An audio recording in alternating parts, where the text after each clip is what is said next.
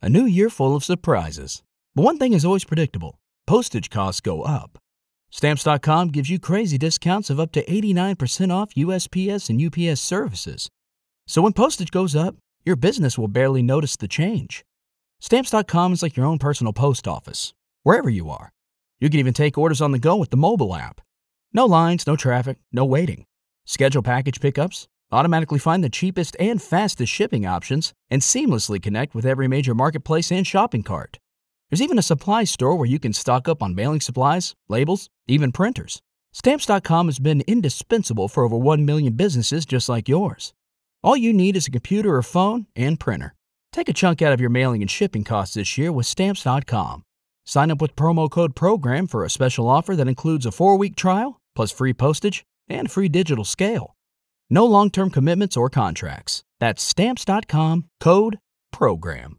I want a new drug. Or just an affordable drug, right? Peter Pitts is the president and co-founder of the Center for Medicine in the Public Interest, and he's the former FDA Associate Commissioner.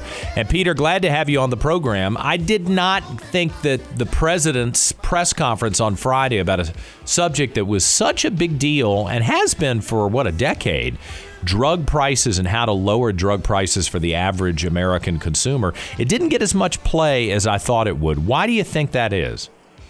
Well, I think the media didn't give it more play is because it made a lot of sense.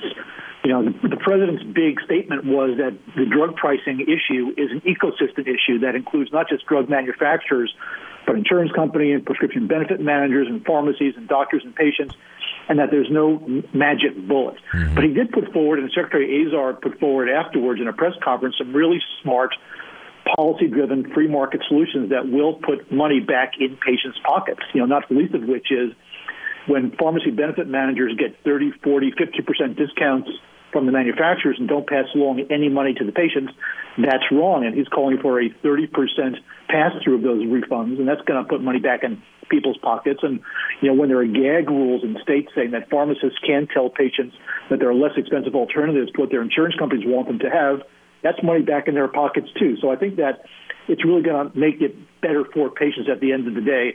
And Democrats don't like the fact that it's complicated and it takes a long time and that there aren't any bad guys here. They're just people who can all work together better to make the solution happen faster.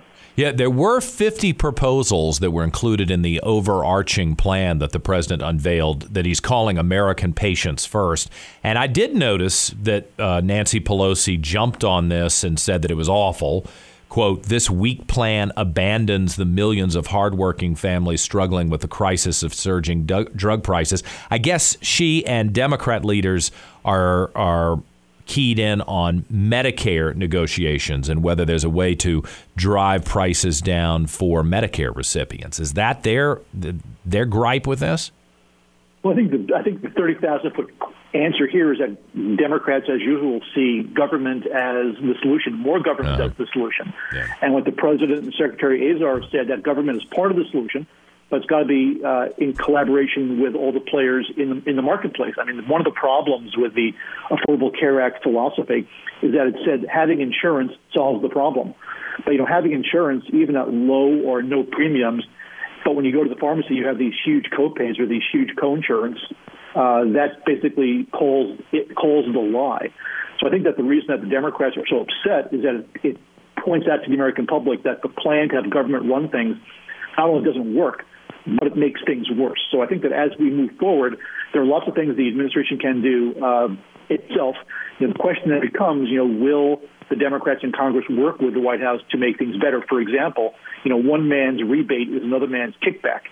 A lot of these prescription benefit managers get these huge rebates from drug manufacturers. We would call them kickbacks, and they're legal because of a loophole in the law. Yeah. The president wants to close that loophole. I think that's right. I think most people would agree with that. Will the Democrats work with them? I don't know. I hope so. But I think at the end of the day, if the Republicans move forward on health care reform and Democrats stand in their way just because of politics, they're going to take a hit for it at the polls in November.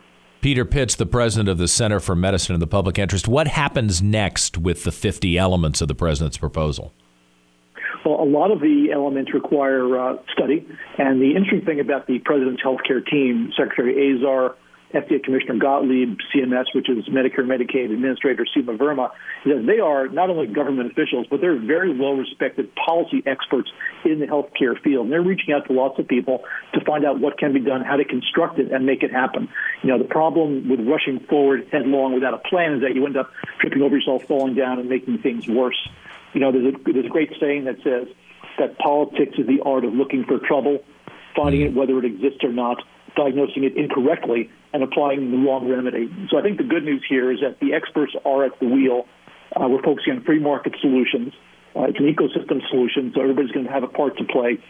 And no one says it's going to be easy. I think that's hard truth-telling, that things aren't going to happen in a month, but they are going to happen. They're going to get better. And when you change the dynamics of a broken system, it takes time, it takes hard work, but it's worth the effort. Yeah, well, hopefully the engagement will continue after the president's press conference on Friday. Peter Pitts from the Center for Medicine and the Public Interest, really appreciate you joining us with that synopsis and outlook.